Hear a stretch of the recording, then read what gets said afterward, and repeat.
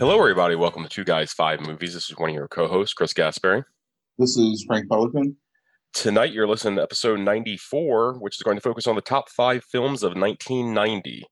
And Frank, you were just telling me before we went on live here that you said this was a pretty difficult list, right? Yeah, so even if you take out movies that we've talked about before, that I consider to be pretty close to either the top of what this list would have been, or at least personal favorites. You're taking out Miller's Crossing at that point. Mm-hmm. You're taking out Jacob's Ladder at that point. Metropolitan gets removed. There's also some other stuff that I think probably widely considered to be among the better movies of that year. So things like Goodfellas, um, Cyrano de Bergerac is that year. Awakenings is that year. Wild at Heart is that year, which not one of my favorite Lynch movies, but still pretty well respected and important film, I think, in the 90s.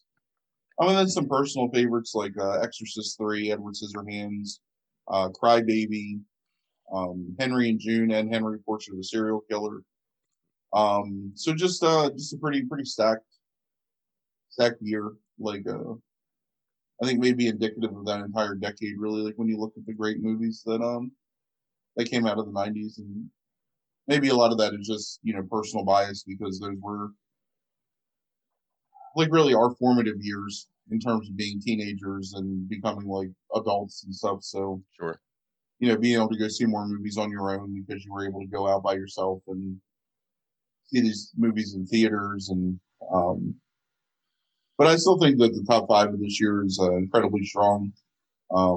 There's nothing where sometimes we make lists and the number five is just it's there for a reason. It's not there because it's like a great movie, but I think every one of these movies is great. So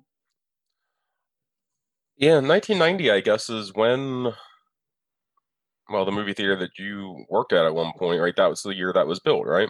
Like the big movie theater, first big movie theater in this area was built was 1990 in our.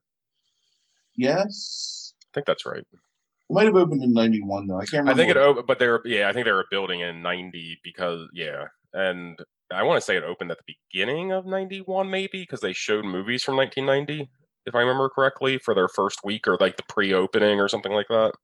Yeah, they had free movies you could go and see before they officially opened, and it was stuff that had been out typically in that past year or within like a year or two.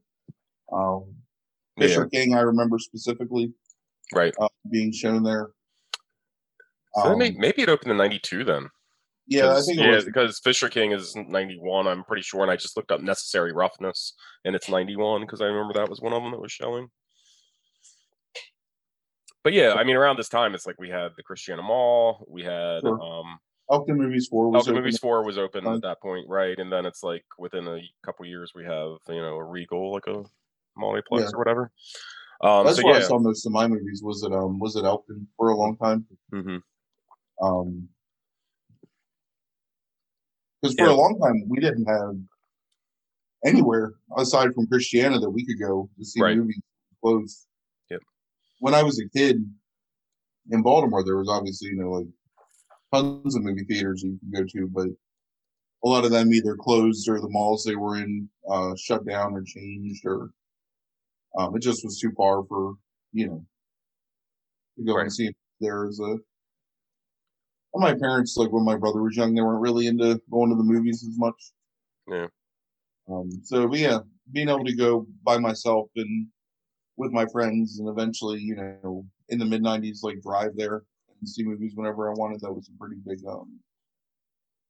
big boon. Sure. Yeah, and I saw a number of these movies in the theater that came out this year. Not these that are on your list, but I'm just looking at the list of movies from 1990. I've seen a lot of these in the theater. But this is also a time period. I'm assuming the same for you. Like, at that around that age, it's like just running videos all the time because you have nothing to do really, and then seeing things on television all the time. And it's like I've seen like so many movies. Looking at this list, like the list of the movies from 1990, I've seen so many of these things, good and bad. Like, Funny thing about the list that we're going to do specifically is I didn't see a lot of these movies until much later than '90 mm, on video. Um, Some of them not even until they came out on DVD. Um, Yeah. Actually, maybe only two of these movies that I see in close proximity to their release on VHS. You ever seen a movie called Mr. Destiny with John Belushi? I haven't seen Not all of John, these. Jim Belushi. Jim Belushi, yeah. Um, I watched enough of Mr. Destiny to realize I don't want to watch it. Right, right. I like Mr. Destiny when I was a kid, but that was a long time ago. Did you also like Destiny Turns on the Radio? I did not. Yes. All right. Any other movies that you wanted to reference No, from 1990? I think we hit them. Okay. You want to talk about Die Hard too? Is that what you're trying to get at? Trying to get me to talk about some Die Hard movie on the You're phone? actually the one that likes Die Hard too. I just don't have the hatred of Die Hard 2 that I think some other people have. Well, I don't think I hate Die Hard 2, but it's certainly I think it's better. It's better than I think it's better than I remembered it being. But oh, this was the year Back to the Future 3 too, huh? Somehow that makes the list. Shocker. All right, so let's go ahead and jump in. So number 5 on your list is The Reflecting Skin. It is directed by Philip Ridley. Stars Viggo Mortensen, Lindsay Duncan, and Jeremy Cooper. Has an 88% from critics and 78% from audiences on Rotten Tomatoes. You want to tell us a little bit about this movie and why you have it on the list? Um, so it's basically I don't think fairy tale is necessarily the right word to use, but it's kind of like a modern fable told from a child's perspective. Dealing with some pretty dark things, but under the auspices of being a horror movie or a vampire movie, maybe. I mean, I think that's kind of like what the kid sort of thinks is happening is that there's vampires like preying on the people that live in this town. But really, it's a coming of age movie that's sort of like cast against um, I don't know, the backdrop of the post-war uh, 1950s, I suppose, like early 50s.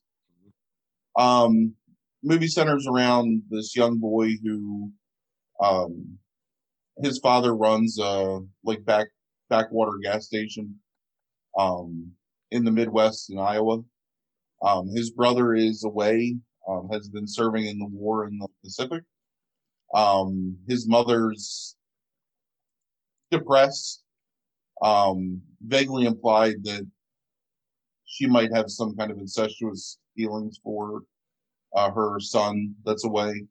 The father is also, is implied, is homosexual and is a repressed homosexual at that, and may have also had some illicit sexual relations with teenage boys in the area. But the kid doesn't understand any of this, and so he mythologizes it in certain ways. And also the widow that lives next door, um, who he mythologizes in his head as a vampire, because she dresses in black and doesn't come out in the sun. Um, and there's also a subplot where there's a group of serial killers that's basically like murdering mostly young kids in the area, um, which he also attributes the death of these kids to vampirism. And the brother comes back. That's Viggo Mortensen's character. He has PTSD and begins a relationship with the um, supposed vampire woman, um, which the younger brother takes as the vampire woman kind of like working her like dark charms on him. And ultimately, it leads to tragedy because the serial killers murder the vampire woman and it kind of destroys the brother who is just starting to become normalized through having this relationship. Um, and it kind of ends like the growth of the young kid um, into sort of realizing that these fake ideas that he had as a child aren't real anymore. A lot of really, I think, really like interesting imagery in it. Particularly, he finds the desiccated corpse of an infant in a barn and thinks that it's an angel, um, because he misinterpreted something his mother said is angels can basically like fall from heaven every time you make your mother cry. I don't know, a lot of weird stuff like that. But Yeah, it's a beautiful movie, set against, you know, usually like the midday noon sun, in cornfields and open pastures, and reminds me a lot of Days of Heaven, sure. just in the way that it looks. Yep. Um, but very, very stylized in the way it's directed. Maybe a little too stylized at some point, but like I said, the majority of it takes place right in the middle of like the noonday sun, because that's really all that kid knows is like the there's no gradient to the kid's life. It's either like nighttime or it's like noon. Um, yeah, I don't know. I really don't know what else to say about it. Like, it's a pretty interesting look at a bunch of really complicated issues and done in a way that's, maybe you could argue, oversimplified, but simplified through the eyes of a child. Yeah, I don't I, know if I did a good job of selling it. I really like this movie a lot, and it was a movie that I saw when I was pretty young and didn't really know what to make of it. I've only seen this movie a couple times since before watching it recently for the podcast. Um, it has a Lynchian feel to it in a lot of ways, but is more obvious than Lynch, maybe, in terms of like the symbolism it's trying to portray. Um, but no less effective, I don't think. I mean, I think there's a lot of scenes in this movie that are super effective in the way that they're done, and um, the discomfort that they cause in you as the viewer, yeah, especially because you understand like sort of what's going on, and you can tell that the kid doesn't, and that makes it always uncomfortable to watch like a little kid like yeah, struggling with like adult themes and adult ideas, and I don't know.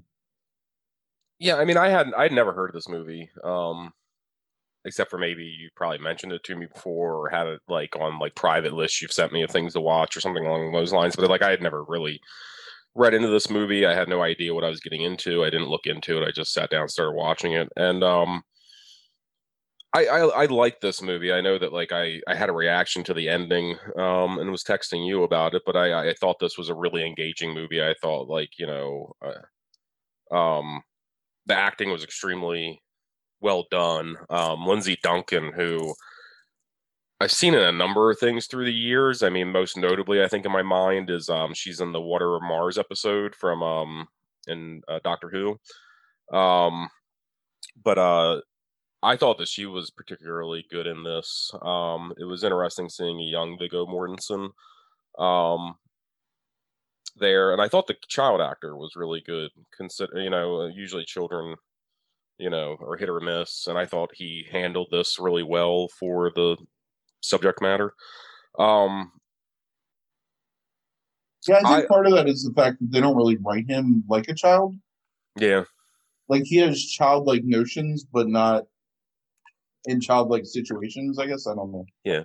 I think the Lynch thing is on point. We've something else we've talked about on here before kind of fits into this mold too. Is I see it as this kind of extension of the baby boom,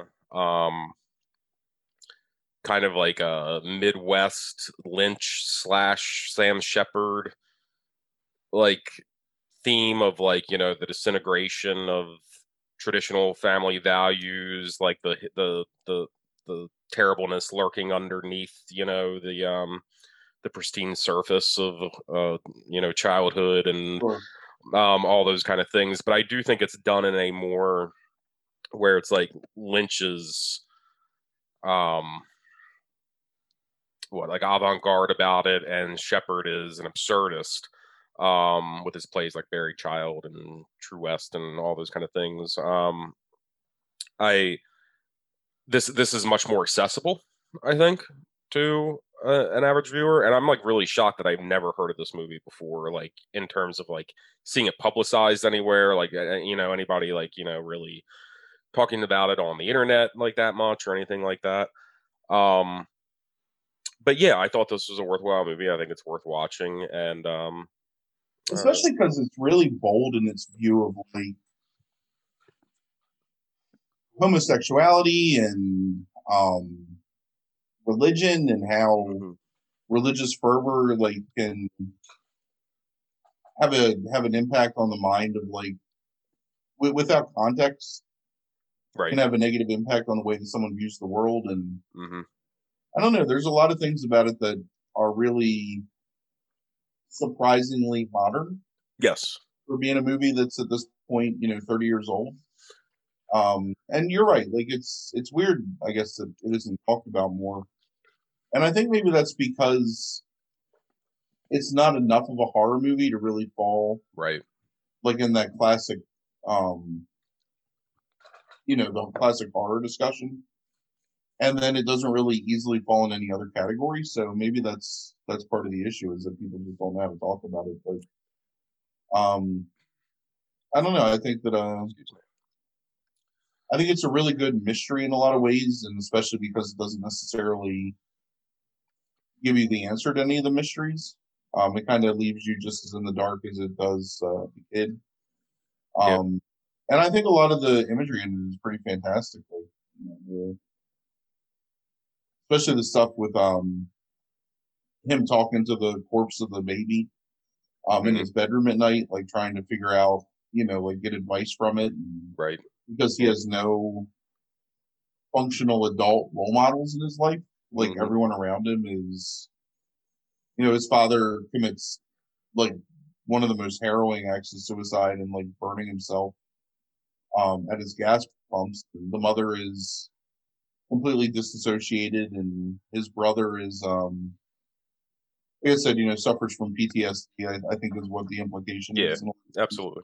Yep. Um, and the older woman next door is alien anyway in the most literal sense because she's British Right. and doesn't know how to really engage with this kid, and talking about the real idea of like why she's depressed because of the death of her husband. Hmm. I don't know. There's it just you said it best. It's interesting. Like you don't really hear about this movie. I, I Um, I wonder if another reason too is reading the couple negative reviews I saw of this. Almost everything's positive. I mean, it has an 88%.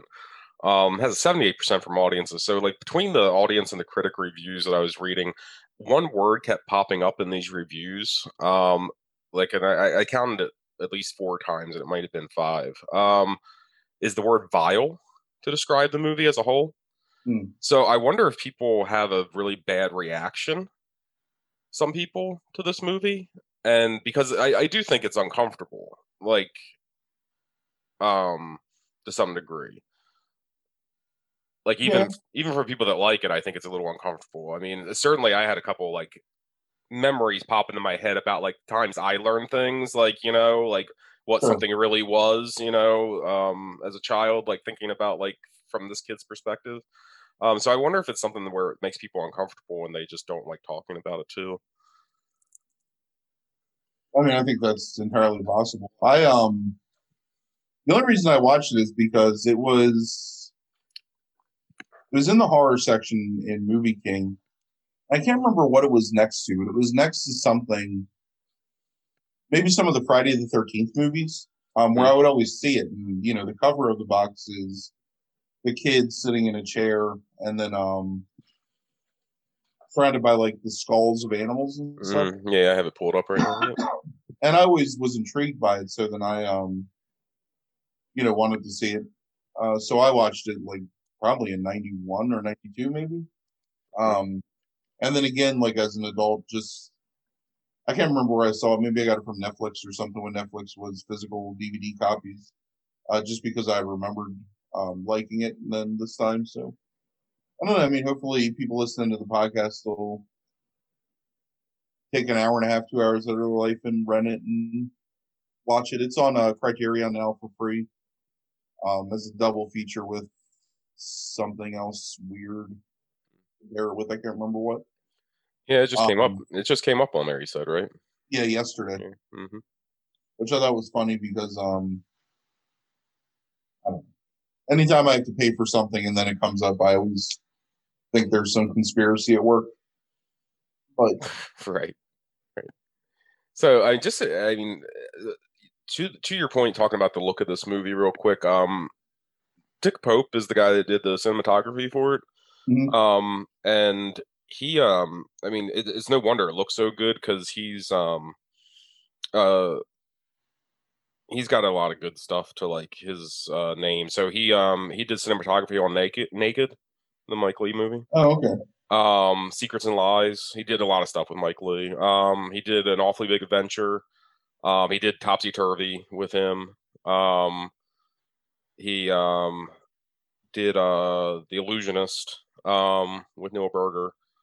So he has a lot of he ended up being pretty accomplished. Hasn't done a lot of stuff good recently overall, he but yeah, so he worked with Linkletter a couple times like later in his career. So yeah, I mean it's a beautiful movie. Absolutely gorgeous. The only thing that I told you that I still am not a fan of it is the very last shot, and I understand its import and its meaning. I think it's just that's the way it's shot is it reminded me. I told you of that ecstasy video, Dear God.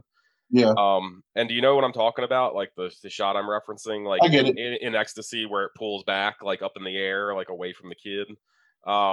It's very much like that to me for some reason. But besides that very minor quibble, it's a really good movie.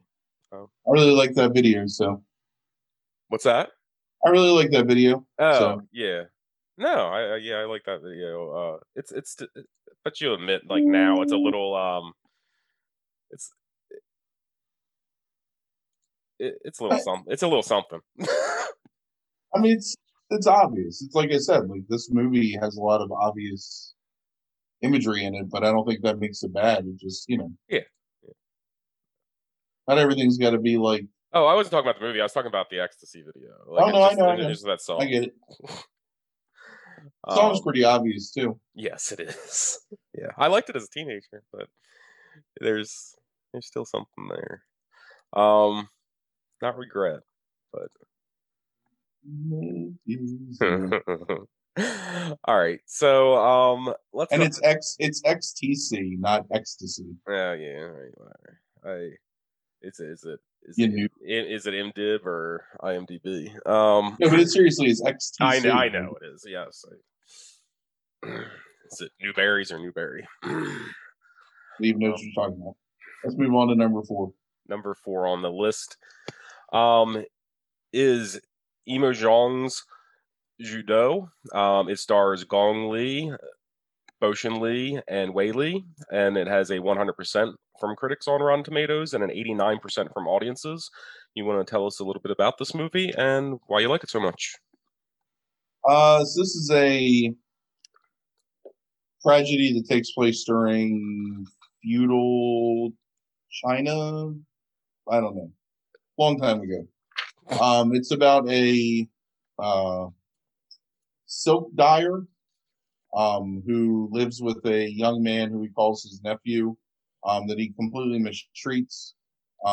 It's revealed that he's basically murdered two of his previous wives because they wouldn't bear him a child, and he's recently purchased a third wife.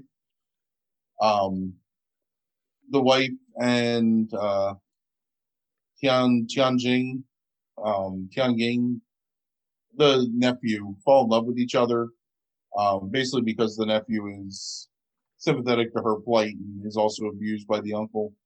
The uncle ends up having a stroke and becoming paralyzed from the waist down. Um, Tianjing, Judo is the name of the woman, the bride, impregnates her. She bears a son. Um, and the uncle still is trying to exert like some measure of control over them, but basically they cuckold him and continue to have their affair to the point where they eventually put him in a bucket and suspend him up in the air. But the child grows to think of the uncle as the father and resent his mother and his real father, biological father, um, basically for having this affair. Um, the father or the uncle dies, and then the kid pretty much murders him, burns him down in their house, and that's it. It's a feel good story. Um, This is the one where I texted you like immediately. Is like you got some real depressing stuff on on these lists this year, and yeah, it's true. This is one of the last movies that was filmed in full Technicolor. Um, and it's unfortunate that the transfer that's on Amazon is not the best. It's a very grainy. Um, it's just not a good transfer because this movie is gorgeous and it's like if you see it, I guess in a good transfer. Just the colors of the silk dyeing, the way that the light is filmed, like coming in. So the setting of the movie is this I don't know what you call it, like traditional feudal Chinese style house. So there's a very large opening in the ceiling where the silks are hanging down, and the way that they film upwards through it, and the light comes down through the different colors of silk. It's pretty amazing, pretty beautiful. The outdoor stuff is filmed really well. Like it's natural light is used to film the movie, and you can tell like it's got a very naturalistic feel to it. It's a pretty depressing movie, like admittedly, but I think it's well acted. Gong Li in particular is really powerful as the title character. Um, yeah, just a very stunning movie to watch. It's sad, but I think that you know worth watching at least once. yeah. Um, A little better. so yeah, definitely watch because I ended up I didn't rewatch it, but I like kind of like watched like minutes here and there earlier today on Daily Motion, so I could actually see what you were talking about in terms of like the print. Yeah, definitely don't watch it on Prime. I would just try to watch it on Daily Motion. If you Google Judo and Daily Motion, it's the first link. But yeah, totally different film. Watching it in terms of like how it looks, with the colors and stuff like that. Yeah, it's the Prime version is almost impossible to watch. I realize, just because you miss so much of the subtlety in the movie. Yeah, Because there's a lot of things that you get from the interactions between characters, um, from their expressions, from just the way that he films things. You can't really see because the Amazon transfer is so dark. yeah, especially at the Um, nighttime scenes, it's really difficult. It's almost yeah, impossible. Yeah, yeah. The Daily Motion version is also free and while illegal, I suppose. Is I mean it's put up. It says here, Film Gorillas. Like, I mean, it seems like it's actually kind of like legit, like in the way that it's being presented here. So I don't know if that's I don't know. I don't know if there's some kind of copyright issue, but it's like a legit place that you can like follow and like all that kind of stuff like on Dailymotion. So it looks kind of legit. maybe Um, there's no American copyright on it or something. yeah, I mean maybe that could be something like that. Um, but yeah, I like I said, this film's depressing as hell, but I really I really liked it, and there's something very Shakespearean about the whole thing. Um, very like it's tragedy. I mean, and but it was definitely interesting to see that time in culture and how the tragedy unfolds, like in this very small setting. But but yeah, I mean, it was just nice to see it in a different backdrop than you normally would see it played out. But yeah, I I'm, enjoyed the movie. Yeah. I'm a pretty big sucker for movies that take place in times where people are doing things in an archaic way. You know, the Mm-hmm. idea of them like the way that they him operating the water wheel and using Right. the donkey to like power it, and Mm-hmm. just all that stuff is I'm a sucker for that, like seeing things done with they used to be done, like having that presented on film. Mm-hmm. And because it feels like so authentic, because the village itself looks like it stepped out of the 1700s or whatever. Mm-hmm. Yeah, absolutely. Yeah. Yeah, I'm not familiar with this director at all, Yimou Zhang. Directed a couple of those, like House of Flying Daggers or whatever, right? Is it? Yeah, that's it. Yeah. Mm-hmm. Yeah. And then Hero, I guess, is the one that I probably know most, right? Like that's Yeah, we watched that in the theater together. mhm. He Yeah. directed Raise the Red Lantern too, which is something that um, maybe you haven't seen it, but it was another one that was a really, really popular indie movie in the early 90s. Hmm. But yeah, So he House has of a Flying Daggers, Hero. yeah. Those are probably the ones that he's best known So for in this this country. is funny. He has a movie from 2009 called A Woman a Goose a woman a goose a woman a gun in a noodle shop. Um and it is actually a remake of Blood Simple. Oh, that's interesting. Yeah. Huh. Interesting. But yeah, no, I thought it was really well directed. Received a lot of different nominations. I think it won the trying to remember. I can find it real quick. The Luis Buñuel award at Cannes. Uh so yeah, and then I think it was nominated for best foreign film of that year by the Academy. Yeah, good movie. I don't really have a lot to say about it, but I just thought it was a really good tragedy. Let's see. Number three movie on our list. Hold on. Seeing if I got anything. I found anything here.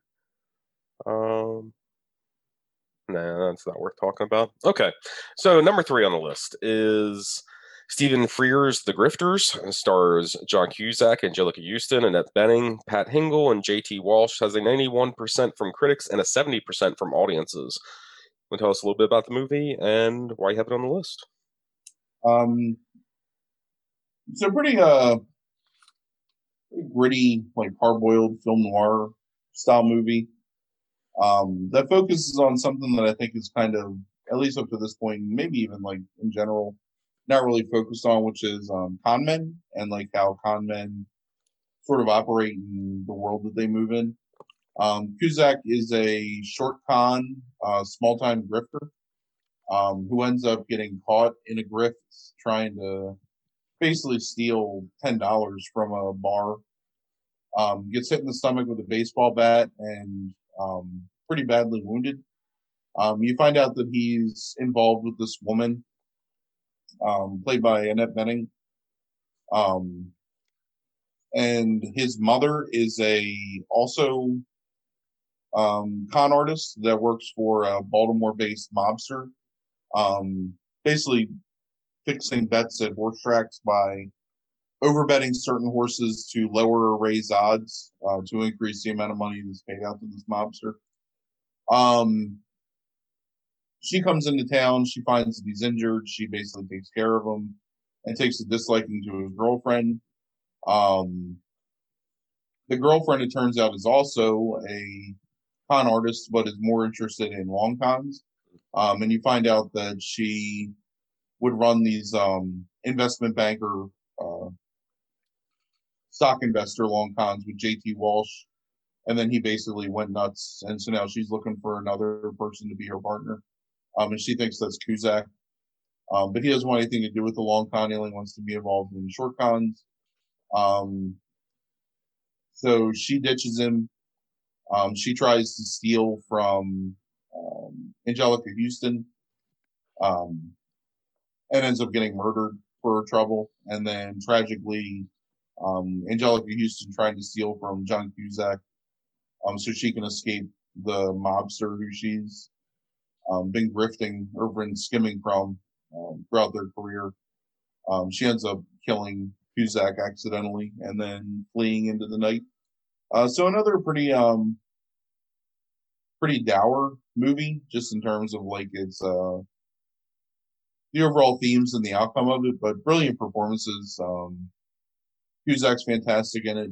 Annette Bening, who I'm not a huge fan of in general, is really good in it. Agreed. Yep. Angelica Houston's really good in it. It's the weird, like, perfect storm of late 80s, early 90s celebrities that were super popular and then just kind of faded away a little bit, including Stephen Frears, who was maybe like up to and including this movie, one of the more exciting directors in Hollywood. I mean, he's directed a lot of stuff that's really pretty great. And before this, he had Dangerous Liaisons and did some other stuff after this. It's so good, like High Fidelity. I don't know how you feel about that, but then also some really bad shit. Yeah, I really like Sammy and Rosie Get Laid too. That was before this. Yeah, yep, that's a good movie. But just really well filmed in that kind of, not that there's any comparison really, but kind of like Chinatown-esque, like sun-drenched noir of Los Angeles. Takes place in La Jolla and LA and the surrounding areas. So a lot of palm trees and sunny, happy places against this story of betrayal and duplicity, and I don't know. Really get the impression that as crazy as she might be, Annette Bening does kind of love John Cusack a little bit, Yeah. and really feels betrayed and hurt when he sort of rejects her entreaties to go into business together.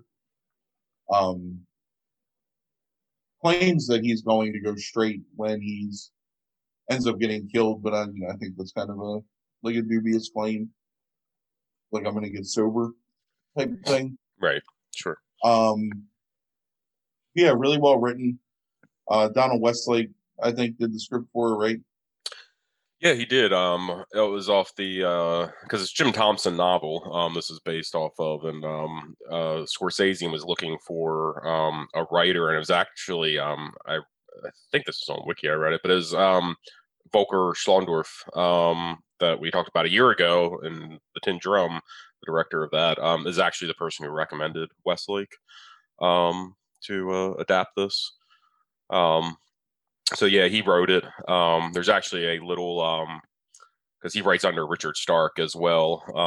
Donald Westlake does with his Parker series of Parker crime novels. There is like actually a little thing where it says like because they wanted him to write under the Richard Stark name, but he kind of didn't want to do it whatsoever. So he wanted to use his real name, and but there is a sign that says Stark Co and Fellows at one point in the film, and Stark and Co are two of his synonyms that Westlake writes under. So, but yeah, he wrote it. Great like hard-boiled novelist. If you've never read him before, like as crime novels, especially his Parker books, definitely like pick up one at some point in your life, and just check it out. But yeah, he wrote it. And yeah, the only thing I really have to say is I think the writing's really solid for this. I think it's a good adaptation. I have read the original book, and I think it's a good adaptation. I will particularly want to point out Annette Bening, because I definitely agree with you there. Is that I do not like Annette Bening as an actress usually. Like I do not. There's not a lot of stuff I've watched her in that I'm like blown away by, but I think she's does this role extremely well. And Yeah. she plays it with just the right amount of um kind of like airheadedness, like mixed with like because I do think she's actually an airhead to some degree, like that there's some truth to that, even though she plays it up, but she's smart enough at least to play it up when she needs to. She's not like a brilliant mind or anything. She's using a lot of coyness and sex appeal as part of her con, and she's just smarter than the marks are. Just by a little bit. She's But addicted to the money and the thrill of scamming people, mhm. like stealing money, and that's where she sees the appeal in Cusack. But she's always willing to use her sex appeal to do Right. whatever she can to get ahead in life. Yeah. I think Um, Houston's the real star of this though. Like I mean like the absolute like she's like the gem of this whole movie. Like yeah, I everything agree. revolves around her to me like in a lot of ways. It's the best performance. Yeah. Um, I think it's interesting that this is 1990 because in a lot of ways I kind of feel like this um, sets the stage for what would come after this in the 90s. And all credit to Tarantino and just what he did by building, like, especially Reservoir Dogs and Pulp Fiction, which I think Mhm. really like broke open the indie movie scene in the 1990s. But I think the movies like this, just in terms of their darker tone and you know smart writing, I think are I think this is a really important movie that Yes. maybe gets overlooked sometimes. Yeah, I agree, and I think that you also have to take into account it's like you don't see crime movies like this very often get pushed up into critical acclaim like this did. And I think that was very important, as you were saying, for what's to come. I think in the next decade, Right. um, because not only I don't know what this movie did in the box office. I can't imagine. Had a limited run. Apparently, it was successful. It says, but in its limited run, but the fact that this won so many different awards at so many different um, you know film critic awards and stuff like that, and was at least nominated for director. Angelica Houston was nominated. I think Benning was nominated, and Westlake was nominated. But to see that kind of like a movie like this as part of like what's nominated for those major awards like that, you don't see that with crime movies that often. Right. It's usually a performance maybe or cinematography or something like that. So I think that really helped too that the Academy ended up giving it consideration that year. It really probably, my guess has made it financially, maybe more financially viable to start putting out crime stuff like on an indie level or something like that. But yeah, I think tonally and just the fact of and helping the genre along. Yeah, I think you're right. I think it's really important. Yeah. And it's just a good movie. Yeah, yeah, and that's what's amazing is like it's just a really good movie. It's like there's nothing like magical about this movie. Like, I mean, as good as it is, it's not Chinatown. I mean, Right. it, Well, it's that solid, classically trained 90s, like 80s and 90s directors that yeah, right. you don't really think about all that much, but who all were capable of doing. It's Frears, it's Barry Levinson, it's Hmm. Hmm. I don't know, Rob Reiner. These guys that could just make movies and knew how to tell a story and film a narrative and not get you know still have some artistic, like a lot of artistic merit, but not get too bogged down in their like own masturbatory like love of whatever their own art. So I don't. I think that might have been lost at some point from people that were more like trained guerrilla style, like outside of the you know, like film school and the studio system. Yeah. So I do have a couple pieces criticism I do want to bring up to you and get your thoughts on. One is Variety really cuts into Cusack in this movie, um, and thinks it's the worst performance probably in the entire movie, and goes so far as to say he's an unbelievable wise guy, a colorless cipher too akin to the saps he loves to fleece. How would you, if you had to go into a little bit more detail about his performance, like, what would be your positives and negatives out of that performance? I mean, I think that's accurate, but I think that's the point. Hmm. I mean, that's what Angelica Houston's character basically says is that you're nothing more than a mark. Right. Like, you don't have it in you to do this because you're always going to be the same person as the marks you're trying to please. So I think that he plays that role accurately. His heart's on his sleeve a little too much. He's always a little too wet eyed and like baby faced. You know what I mean? Like Mm-hmm, there's mm-hmm. there's a level of believability to that performance in Houston as the world weary like super con artist that has seen everything. Like she knows Right. and she's right. And I don't know Yeah. who said that. Variety. They I don't mean name. Yeah, they don't name their writers. It's just that's kind of missing the point because it is the point. I I agree. mean, it's like it's not missing the point, but it's like not seeing the forest for the trees or whatever. I guess Sure. I don't know. Like, Yeah, I mean, it's not a mystery. It's like he's not a good con man. It's like he pulls off. You see one con with the money that works, and then the next time he tries it, he gets fucking hit in the stomach with a but that's the baseball. funny thing. And actually, I meant to bring that up, so I'm glad you said that. I had forgotten about it. It's in a motherfucking Bennigan's. Right. Like Right. the dude is like Right. pulling off a scam in this disposable chain Mm-hmm. restaurant. He's not like out there. Yeah. This isn't the Sting or something. This guy's in a Bennigan's, like running a scam. So, and that's what he wants to be. Is he wants to be And he's running a like I scam think that anybody could run. right. And I think in his heart, I think he knows that he's not cut out for it, but he has nothing else. Like he wants to be. Right. He wants so badly to be the guy that is cool and can run these scams, and he's not, and so he's kind of stuck. Yeah. But like he's enough to Well, I mean, give and up. that and doesn't that fit in perfectly from a psychological standpoint to almost the Oedipus complex that he has? Right. I mean, like fits in That's the perfectly. other funny thing too is when he's called to identify the body, um, and he sees the nude body, he says that it's his mother Mm-hmm. before he even bothers to check to see if the scar is him. So Right. Right.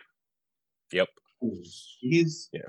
like I think that's a valid criticism of the character, Right. but I think that it's not a valid criticism of the performance because that's what the character is supposed to be. Yeah. Yeah. That's just kind of silly. Agreed. Here's something that I think is a little bit more nuanced, and it comes from uh, our, our new friend Jonathan Rosenbaum from the Chicago Reader. He praises a lot of things in the film, like the cinematography and the acting and all that kind of stuff.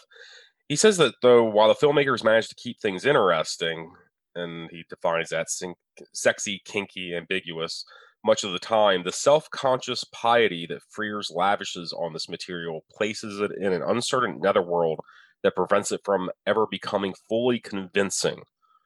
The time, apparently the present, is apparently the present, but the style nudges us so insistently back to the 40s and 50s that the characters seem cut adrift without a stable world to support them. And I do think he's making an interesting point here in the idea that it does not. I mean, basically, I think you can probably summarize that in that it's not a lived-in world to a large degree. Right. Don't you think that's part of the point too? Yeah, I mean, these are people that exist outside what do you want to call it? Like the boundaries of society. If they're not part of Right. the societal structure, they're on the grid. Like they Yeah. don't they don't live real lives. They don't Mm-hmm. have real jobs. I mean, they're in their own way, they're living in this fantasy that they can still survive in Right. the modern world by doing these, Right. low Right. rent Yeah. like scams and stuff. Yeah. The palm grift, like in a Bennigan's, right? Yeah. Yeah. So I also think Freer's call. I think said of this that shit. What did he? Well, I'm trying to think of like what he said. He compared it to something. Oh, just the general, not the movie, but the general idea of Pulp Fiction. He said it's like Pulp fiction meets Greek tragedy. And I think by keeping it so that it is very insular among all these different characters, and that it like the real world doesn't exist, I think it does heighten that effect in some ways too, of focusing on the tragic elements of it. Right. Almost making it like yes, it's in a world and the world exists and it's all around, but you never really get to see the world that much. It's focused just on these characters, almost like a stage play is. And I think that's purposeful. I think Frears did that on purpose, but I don't think Rosenbaum's wrong necessarily. I just don't think that he's right in like criticizing it for that. I think it actually helps the movie. Yeah, I agree. All right. But yeah, Grifter's a great movie. If you haven't seen it, you should check it out. All right, number 2 on your list is Days of Being Wild. It is directed by Wong Kar-wai. It stars Leslie Cheung, Maggie Cheung, Andy Lau, and Tony Leung. It has a 90% from critics on Rotten Tomatoes and an 88% from audiences. So you want to tell us a little bit about this movie, its context, and what you like about it so much?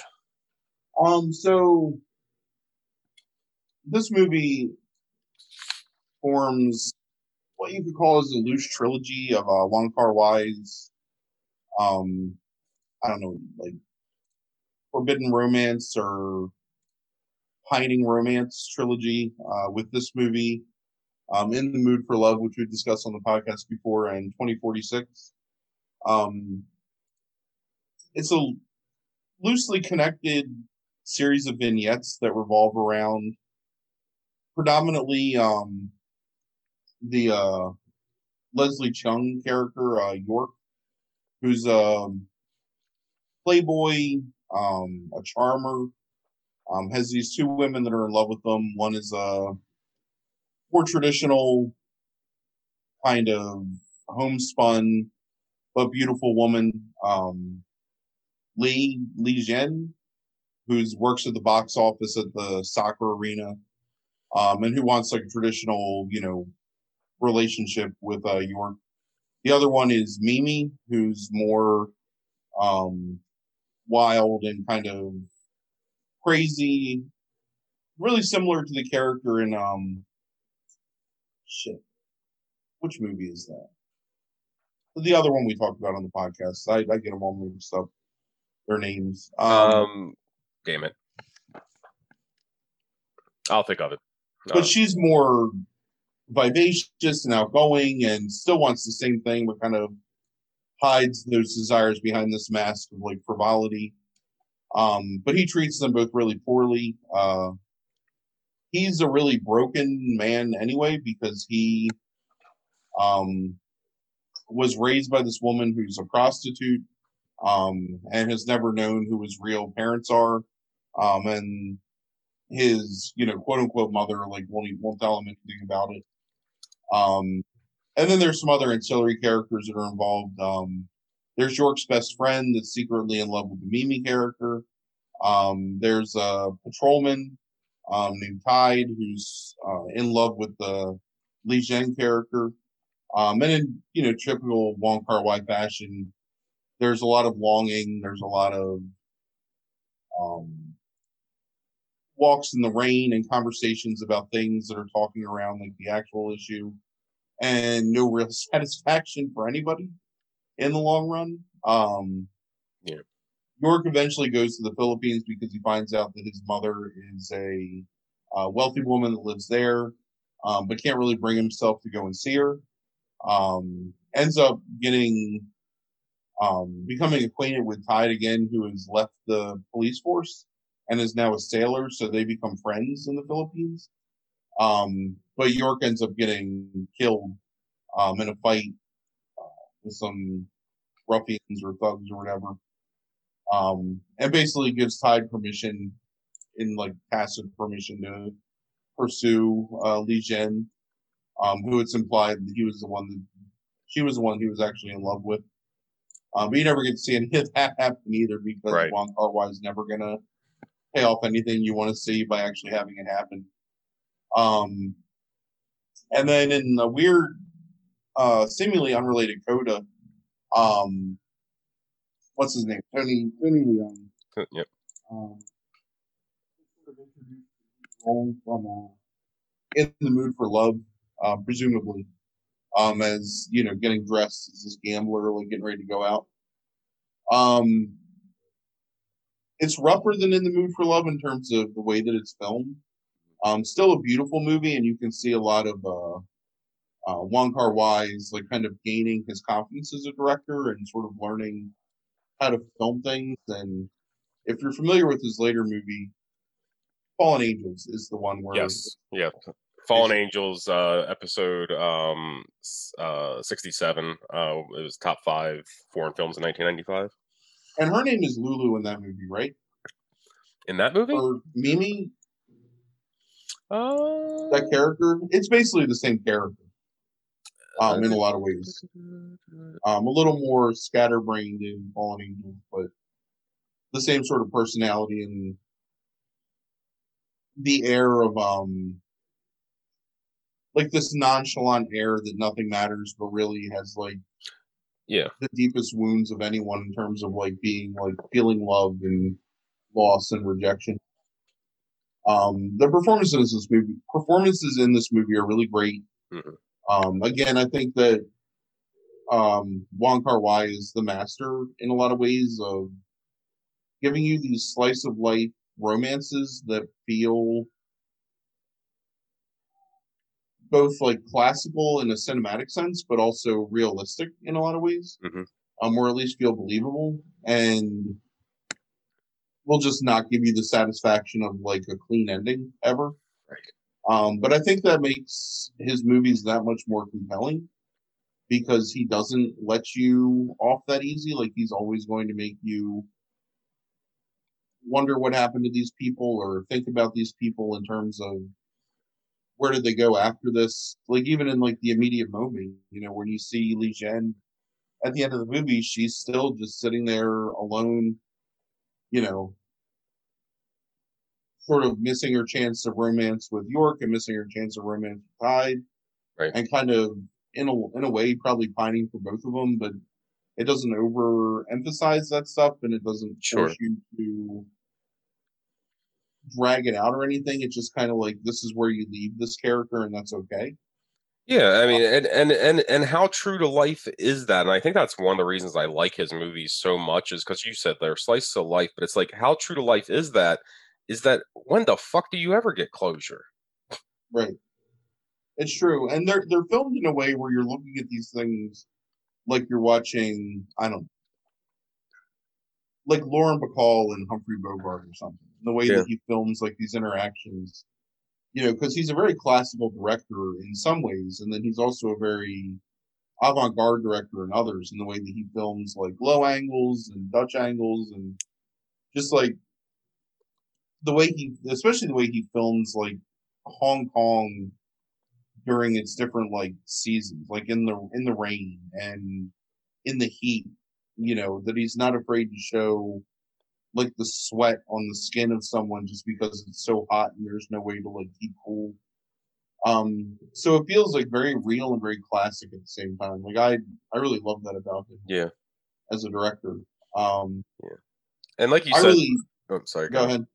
I was just going to say this is the first time Christopher Doyle works with him as the cinematographer. So that's I think that like speaks to like the roughness of it. It's the very first time they work together, and then Doyle works with him on Fallen Angels, and they get better, and then you eventually get in the mood for love, and I think Chungking Express he also worked with him on.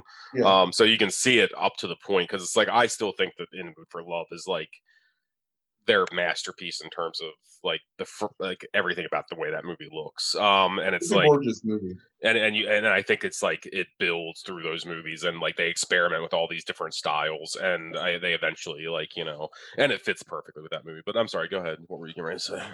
Um, I was just gonna say that he goes on to craft like a lot more like gorgeous films. Yeah.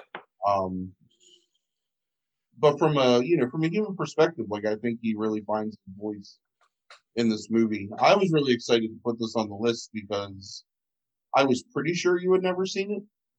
Um, and I didn't want to tell you anything about it, so I didn't um whatever, like reveal that it was the first in this trilogy, Right. or that it was kind of interconnected with these other movies. I'm hoping that you would like mark out when you realize like what you were watching. Um, I had never seen this movie until like I had seen, I think, In the Mood for Love and 2046 before I saw this, because I didn't see this movie until 2004 ish. They released Kino Video released a Wong Kar Wai box set. So it's this Chungking, Fallen Angels, Happy Together, and a fifth movie that I can't remember which one. I don't remember which one it is. But that was my first like big exposure to Wong Kar Wai, and I really fell in love with him. Like I think he's a great director. Again, I think that I think there's very few people that have. I don't even know who I would compare him to. Like lazy, not lazy, but like a laid back Fellini type feel, but that's not even right. Like it's just very human and very interested in the interactions between humans more so than he is in the overall telling of a story, which I know I Take a like that.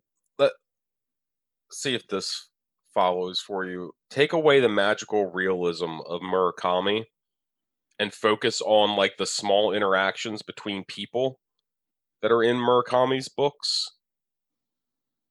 And that's what I feel like I'm watching a lot of times with his movies. Yeah, I get that.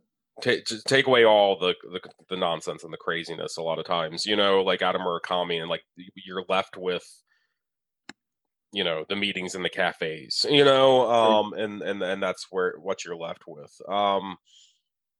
Yeah, I didn't know this guy until you introduced him to me. Whatever you had me watch In the Mood for Love all those years ago.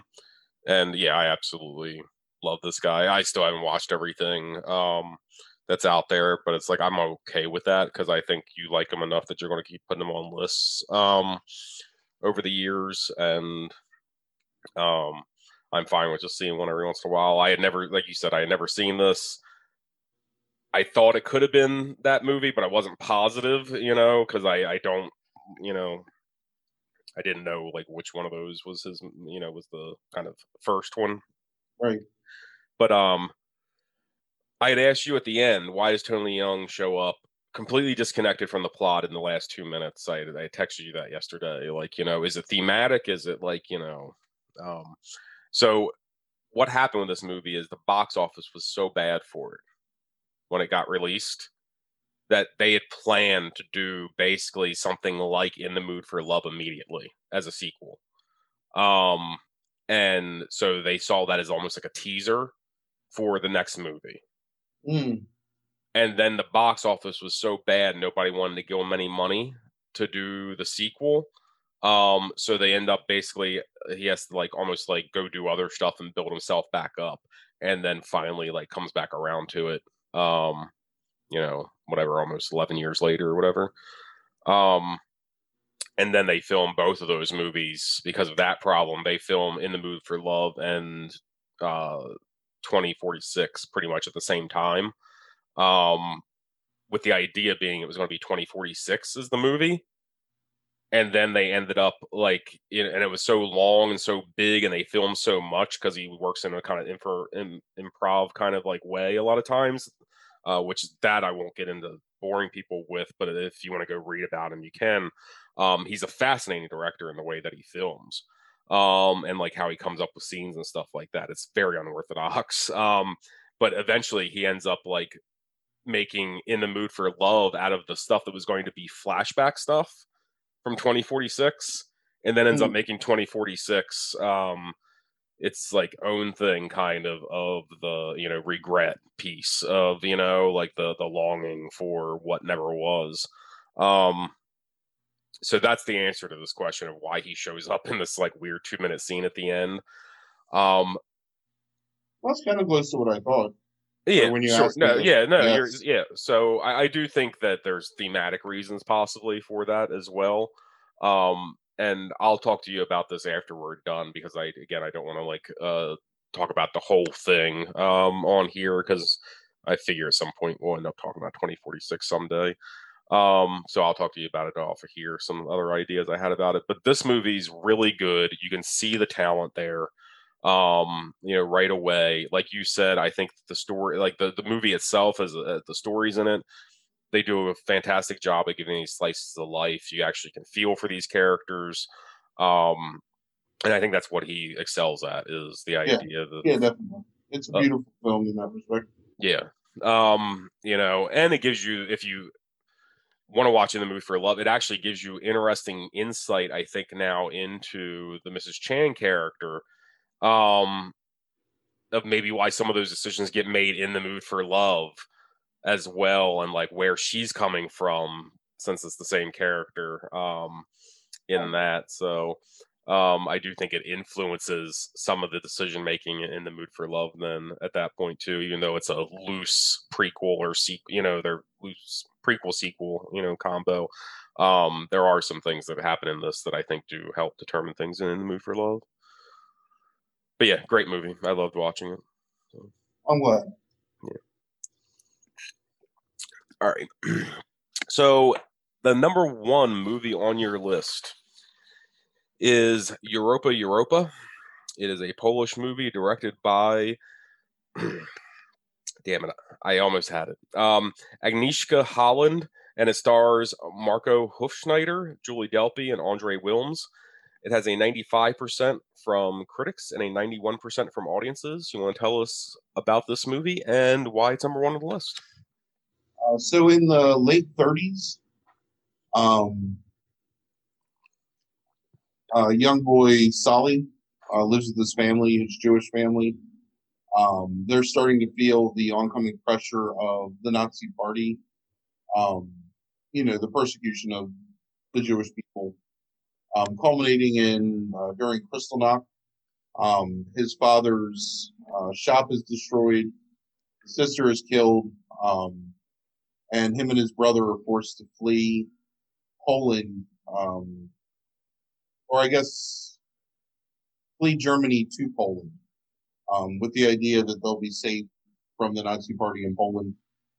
During their flight, he gets separated from his brother and ends up staying at a communist orphanage, basically, where he learns to speak Russian and gets trained to be a good member of the Communist Party.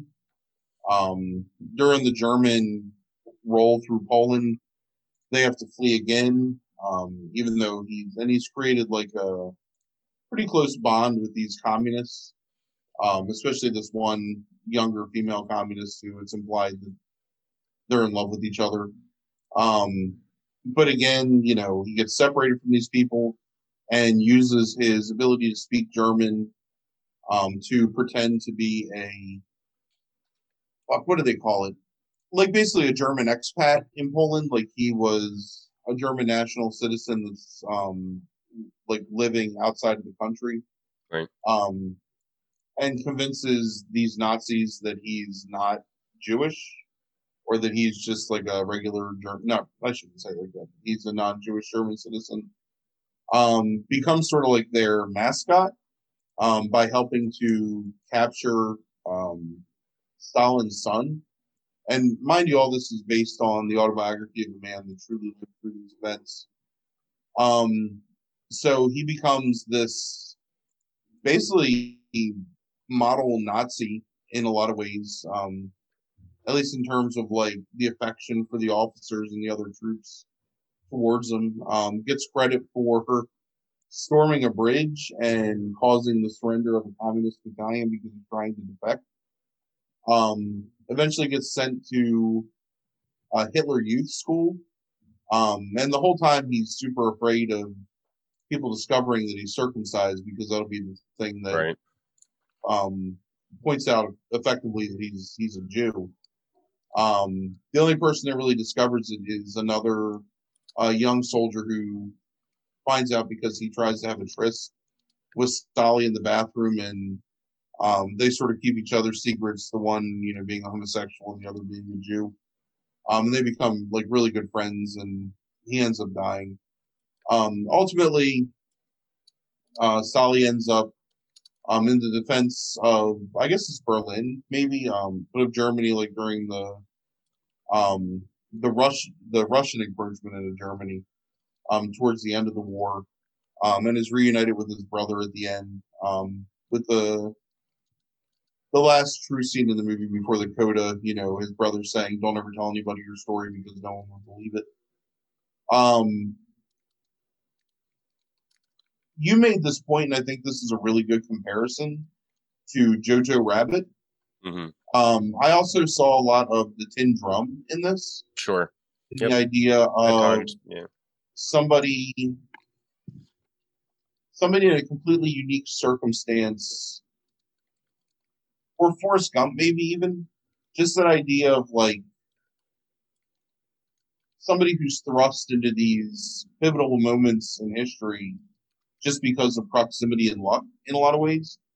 Like there's so many times where he could have died or he could have been discovered or anything awful could have happened to him, and yet um, through providence he basically manages to survive and to prosper and to be reunited with his brother. And there's some heartbreaking stuff, the death of um, his friend that's gay.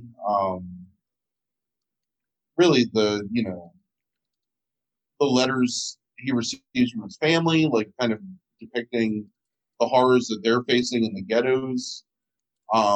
His own like internal turmoil over the idea of basically having to pretend to be a Nazi in order to stay alive, but um, while like so many others are that are just like him really are suffering. And the idea that there's really no difference between the Jews and the quote unquote Aryans anyway, because he gets examined by a prominent, Nazi physiologist who proclaims him to be of like good Aryan stock. So a lot of really great performances in it. Funny that Delpy is so prominent in the cast list, considering she's in it for what, like 20 minutes total, maybe. Yeah. Hmm.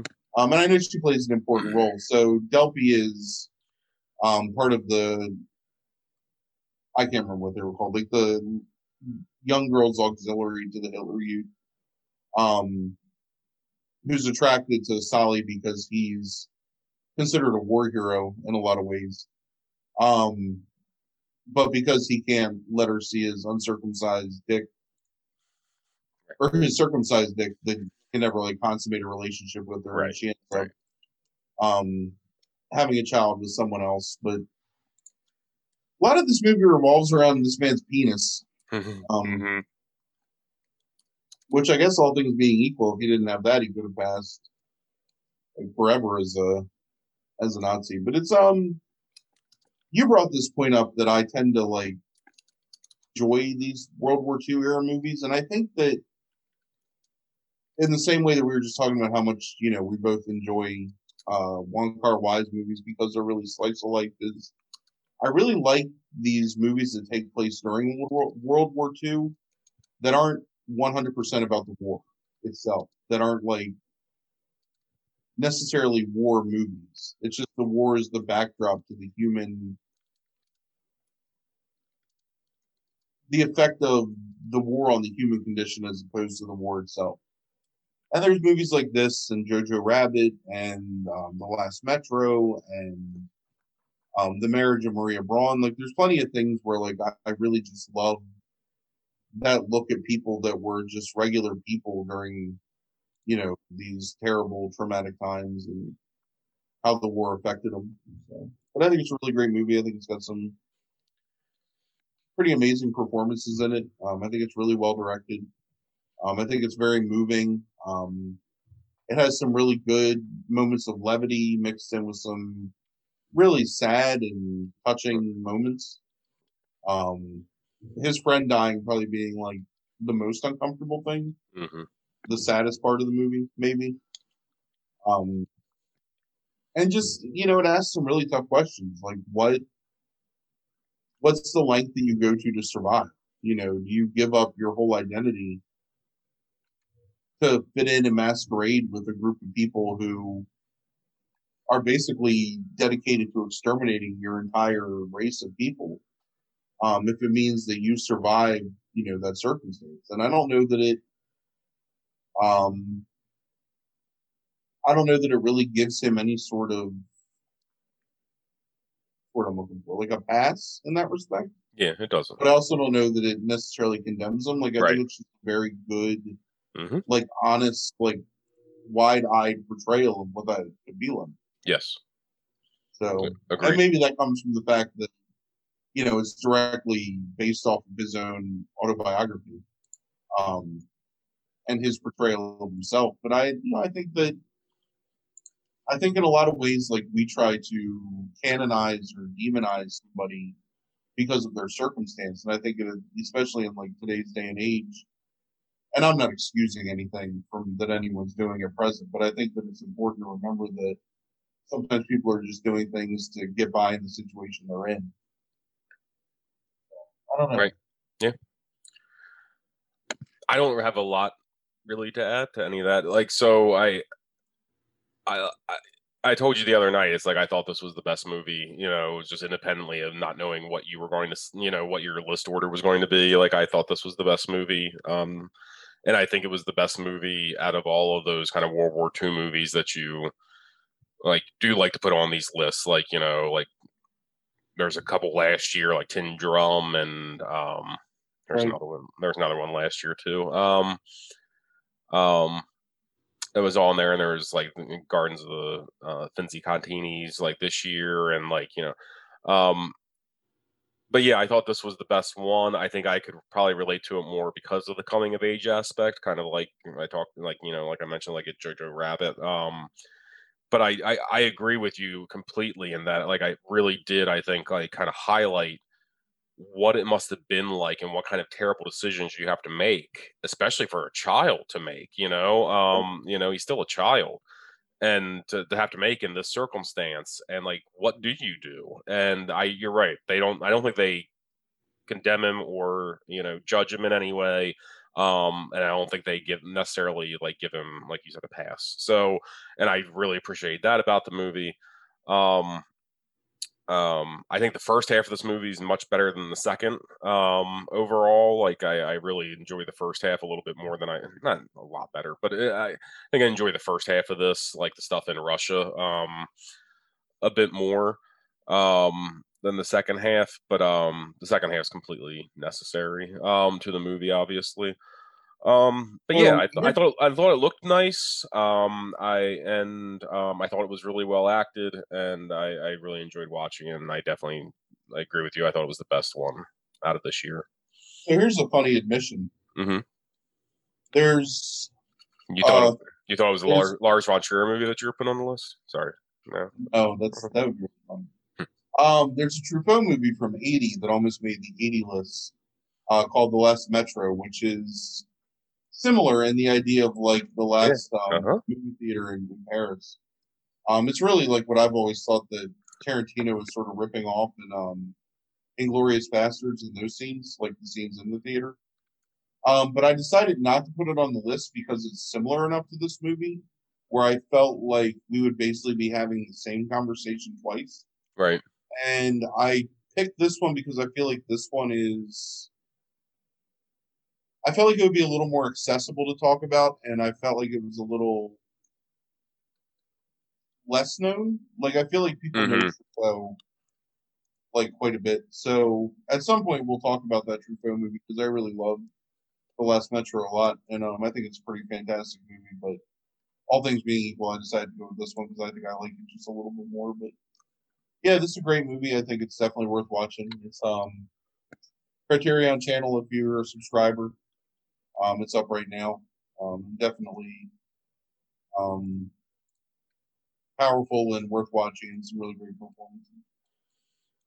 The guy that plays Solly in this will go on to act in the Abomination that's the Island of Dr. Moreau, the Richard Stanley version. I saw that. Yeah. Um, so if you ever watch Island of Lost Souls or whatever it's called, the documentary that came out about the making of that movie, he's featured pretty prominently in it. Hmm. Um, he's interviewed several times, and he's got some really good insight on the filmmaking process. And he just seems like a pretty interesting guy in general. Yeah, Yeah. And weird to see Julie Delpy that young too. yeah, no, it So is. she's never really like aged, I guess. Right. A lot of ways. Nah, So. she's starting to a little bit, just a Yeah, little like age. at like 60 years old. Right. Yeah. Um, Agnieszka Holland ended up going on to have a pretty successful television directing career in the 2000s because she got hooked up with HBO at one point through The Wire. She started directing episodes in season 3 and directed a handful of episodes. And then went on to do stuff. I'm assuming it's David Simon related because she ended up going to do stuff on Treme eventually, but she also did stuff with The Killing and House of Cards and a whole bunch of other stuff. So yeah, she ended up having a pretty successful career following all this. She also did something at one point in the 90s that I knew. Washington Square. Washington Square. Yep. Yeah. Yeah. Yep. That's a good version of Washington Square. It is. Yep. I agree. But yeah, so yeah, it was nice seeing something from her because I knew her. I had known her name. I didn't know how to pronounce it until today, but I knew her name just from like The Wire back in the day, like I had seen it. But it was nice to see something like this a film that she directed in her her home country. So, all You know right, what else is another good movie that we're gonna have to talk about someday, but what's that? it's really tough to watch, and it's similar to this, but without any of the levity. Is Come and See. It's available somewhere right now. It might be a free for Frank movie, but it might be on Criterion as well. But man, it is one of the most harrowing portrayals of war and its effect on um, ending childhood. Basically, like it's a rough movie, but it's great. Really fantastic film. So we'll talk about it someday. I think Okay. if you ever get the chance to watch it, like over the holiday when you have time, you should check it out because I think you would. I think it would depress the shit out of you, but I think you would really dig it. Right. Um, it's yeah. I don't think it's. I think it's free for Frank somewhere. Oh, I think it's on Criterion maybe. There's a Criterion version of it Yeah. that was released on DVD. Yeah, it looks like it's on the Criterion channel. Yeah, that's probably where it is. Real quick, you mentioned the Last Metro, and for some reason my mind went somewhere else. I'm not thinking the Last Detail, but is there a movie that also is the Last Something, but it's a post-apocalyptic movie that is maybe directed by What's his name? right? Besson, Luc Besson. Yes. Yeah, it's Le Dernier Combat. Yeah, the Final Combat, right? The Last Battle. Last Battle or something. Yeah, something like that. Yeah. That's it's got John Reno in it. It's a good movie. Right. It's almost made a couple of lists, but yeah, I've held back from it because I don't know exactly where it fits in, and I think that I felt like other things were more appropriate. I really like that movie though. Yeah, I feel like it's like Stalker, but it's not as good as Stalker. Yeah, that's accurate. When I liked it a lot because it always made me feel like I could make a movie. Does that make sense? Like if this is all it takes, I could do this. But it still is a good movie. Like there's absolutely nothing wrong with it. It's definitely enjoyable, and it's a pretty great performance by Renault in it.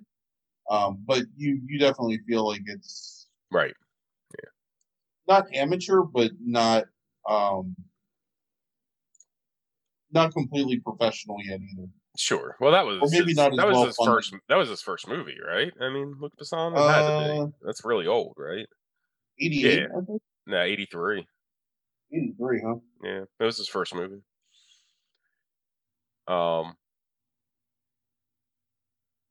Yeah. So looks like he done something. Yeah, black and white. Like you can feel equal parts George Miller and Jean-Luc Godard. Like when you watch it, right? It also, in an odd way, reminds me of Tetsuo sometimes. Like I Hmm. think that the director of Tetsuo kind of pulled some influence from it, just in the way that buildings and architecture and technology are filmed and displayed. It's a really good movie. It's definitely worth watching if you have the chance. I think it's available to watch on in full on YouTube. It looks like. Okay, cool.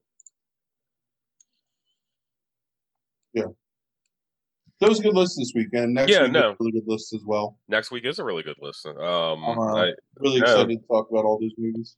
I mean, I think every list has been pretty good so far. Like for this end of the year stuff that we're doing.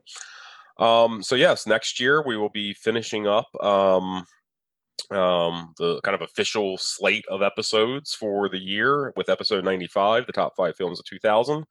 And then we will be figuring out kind of like special, like probably like shorter episode to kind of go ahead and give like a bonus episode like we did last year. And then we will be jumping into a New Year's worth of lists. And I guess I can just go ahead and kind of say that now to kind of start advertising. So in January, we will be doing the top 5 animated films in the 1980s. We will be doing the top 5 Luis Buñuel movies. We will be doing a versus episode where we're going to talk about Annihilation and Starfish, those respective movies. And then we will be going back into horror next year, one episode a month, where we will be covering all 10 years of the 1990s for horror as the last episode of the month. And so we'll be starting with the year 1990 in terms of horror. And then going consecutive through the months 91, 92, so on and so forth. So um, that's what Going to we do have. a thematic quick gauge though for the end of the year too. The holiday gauge. Oh, is that free somewhere? I because it has to be Yeah, the one it's I'm free thinking on of. something. Something that's free for Frank. Probably something I When I don't looked have it up anymore. on Prime, oh, it's part of HBO. It's on HBO. Oh, okay, That's cool. right, because I looked it up tonight and it popped I up have because I I wanted to have make I have sure it was on not my seen list. that. I saw that in the theater, and I have not seen it since, and I'm going to watch it again now. Just So like, excited to watch it. oh my god, it's I think that's my Tuesday night movie this week. Although that's not the quick gauge for this week. That's going to be the Christmas quick gauge. right, right. All right, so thank you for listening, everybody. Check us out next week. Top movies of 2000. Other than that, thank you for listening. Have a good night. Yep, have a good week.